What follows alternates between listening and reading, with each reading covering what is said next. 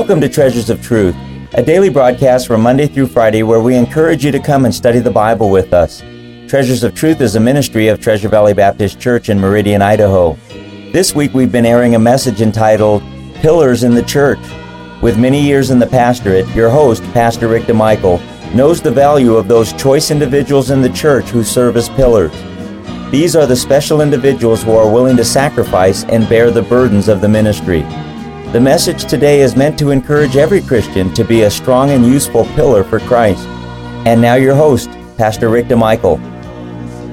Let me give you a couple things by way of introduction, and this should be a short message, but I've said that before. I've preached this message elsewhere.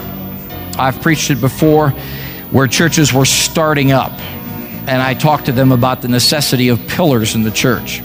But folks, I believe the need for us to understand and strive to be pillars in the church also exists at Treasure Valley Baptist. And there are several reasons for that. Number one, because in the past, those who have made themselves to be pillars have helped bring us to this point. In the present, the pillars of the church help sustain this ministry. I'm talking about people, flesh and blood. Many of you that are sitting here this morning. And then the pillars, if this church is to go forward to do its part in fulfilling the Great Commission, we're going to need more pillars. Because as a church grows and ministries expand, and certainly God, through this new building, has given us a new phase of ministry opportunities here at Treasure Valley Baptist Church. So I believe this message is just as important to us today as it would be if this was the inaugural service back in August of 1976.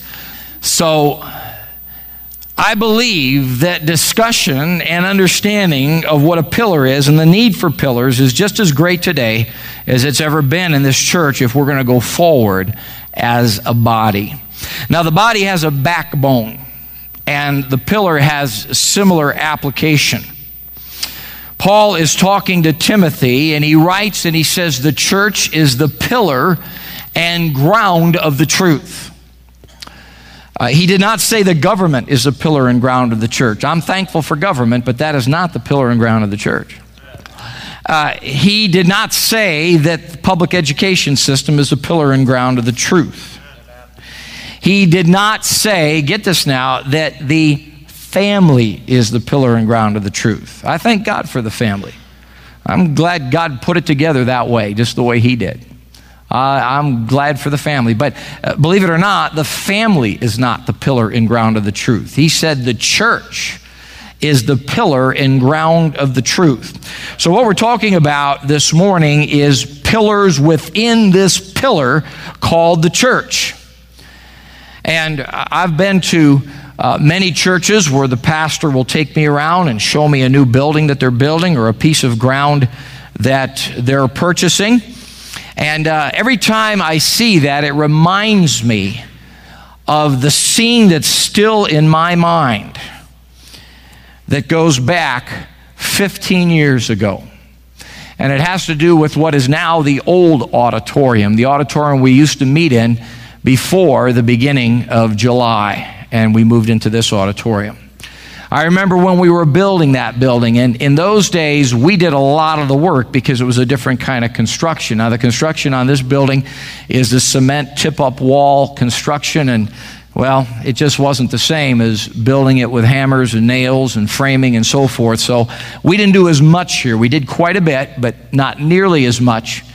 And I remember my mind's eye goes back to about 15 years ago when myself and another man in the church who has since moved back to the Midwest, we got together and built the 6 or 7 main pillars that would hold up the balcony, hold up this large wooden glue lamp that would be the main support structure in what is now the old auditorium.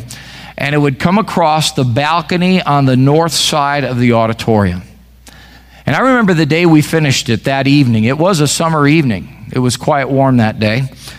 And got those things all set up. And I remember at the end of the day when we got done welding and got those things all bolted up, And I was getting ready to leave, and I remember looking at those 6 or 7 lonely pillars sitting out there by themselves on that platform. And that's where I got the idea for this message.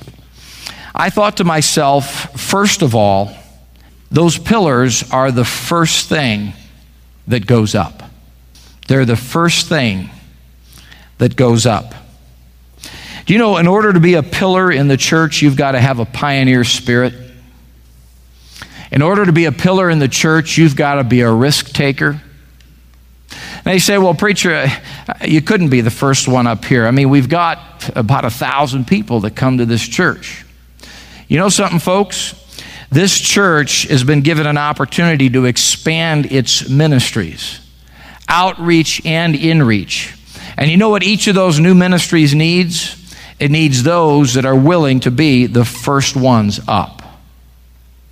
And you know, when you're the first one up, that can be a lonely proposition.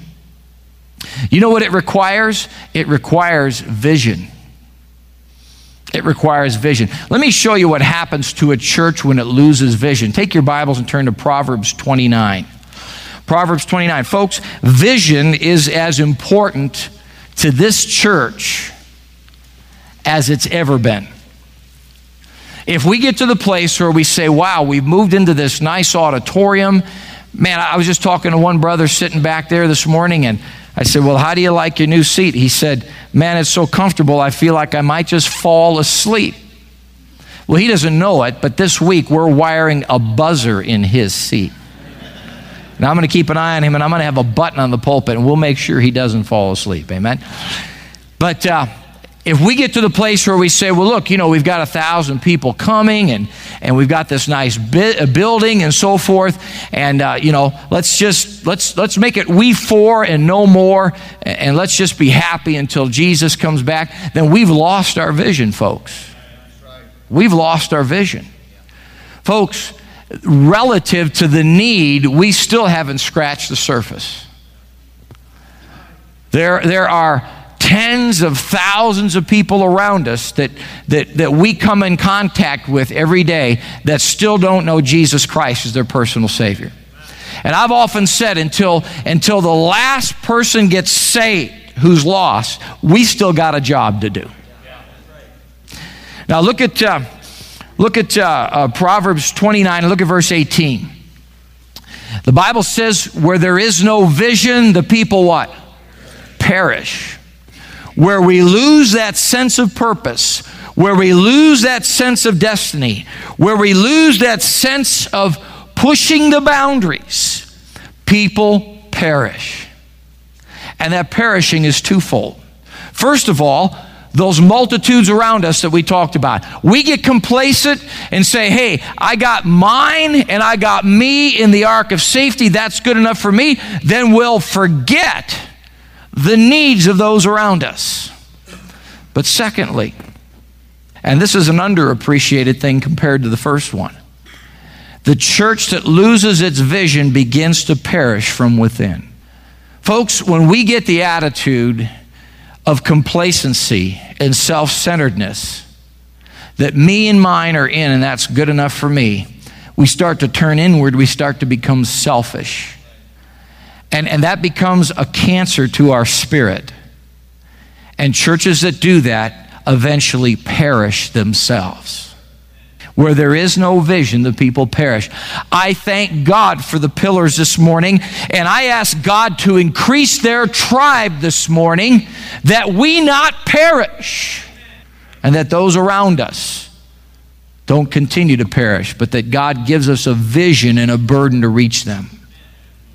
You know what a big church is? Someone said to me, well, I don't know, we're getting big. I just don't know if I can make the transition. You know what a big church is? It's a bunch of little churches under one roof. I had somebody tell me one time, so I'm going to go to a small church so I'll know everybody. How many good friends can you have at one time anyways? 100, 200? You got time for 200 or 300 good friends? You make friends, and then together we have a greater opportunity, greater resources, and a greater destiny that God has given us that collectively we can do to reach more people for Christ in this valley. It's just what God has set before this church. Lost people are driving back and forth right now. They see a parking lot full of cars. They see that we've built a new building. They see that we're growing. They're asking the question, what's going on there? Independent Baptist is not the predominant religion of our community. What's going on there? You see, it's opportunity if we have the vision. We want to thank you for being with us today. It is our hope and prayer that today's program was truly a blessing to you. You've been listening to a message entitled, Pillars in the Church. One thing is for certain, any church that is doing anything for Jesus Christ has pillars in it. It has mature believers that are strong in the Lord. These are Christians that walk by faith and not by sight. They serve the Lord not to get man's applause, but instead they do it so that Christ may be glorified. Today, your host, Pastor Rick DeMichael, has brought out some keen observations about what it takes to be a pillar in the church. This is without doubt one of the greatest needs for the church today, that born-again Christians surrender their lives to the service of Christ. We hope that as a child of God, you're in a church that honors Him, that you're faithful in it, and a blessing to others. If you'd like to order a CD of today's message, it's available for a suggested contribution of $5. Our address is Treasures of Truth, care of Treasure Valley Baptist Church, 1300 South Terry Avenue, Meridian, Idaho, 83642. And our phone number is area code 208-888-4545. Our webpage address is www.tbbc.org. Treasures of Truth is a ministry of Treasure Valley Baptist Church. We welcome you to our services on Sunday at 9:15 a.m. for Sunday School, at 10:30 a.m. for morning worship and preaching, at 6 p.m. for Bible preaching and teaching, and also on Wednesday at 7 p.m. for more Bible preaching and teaching.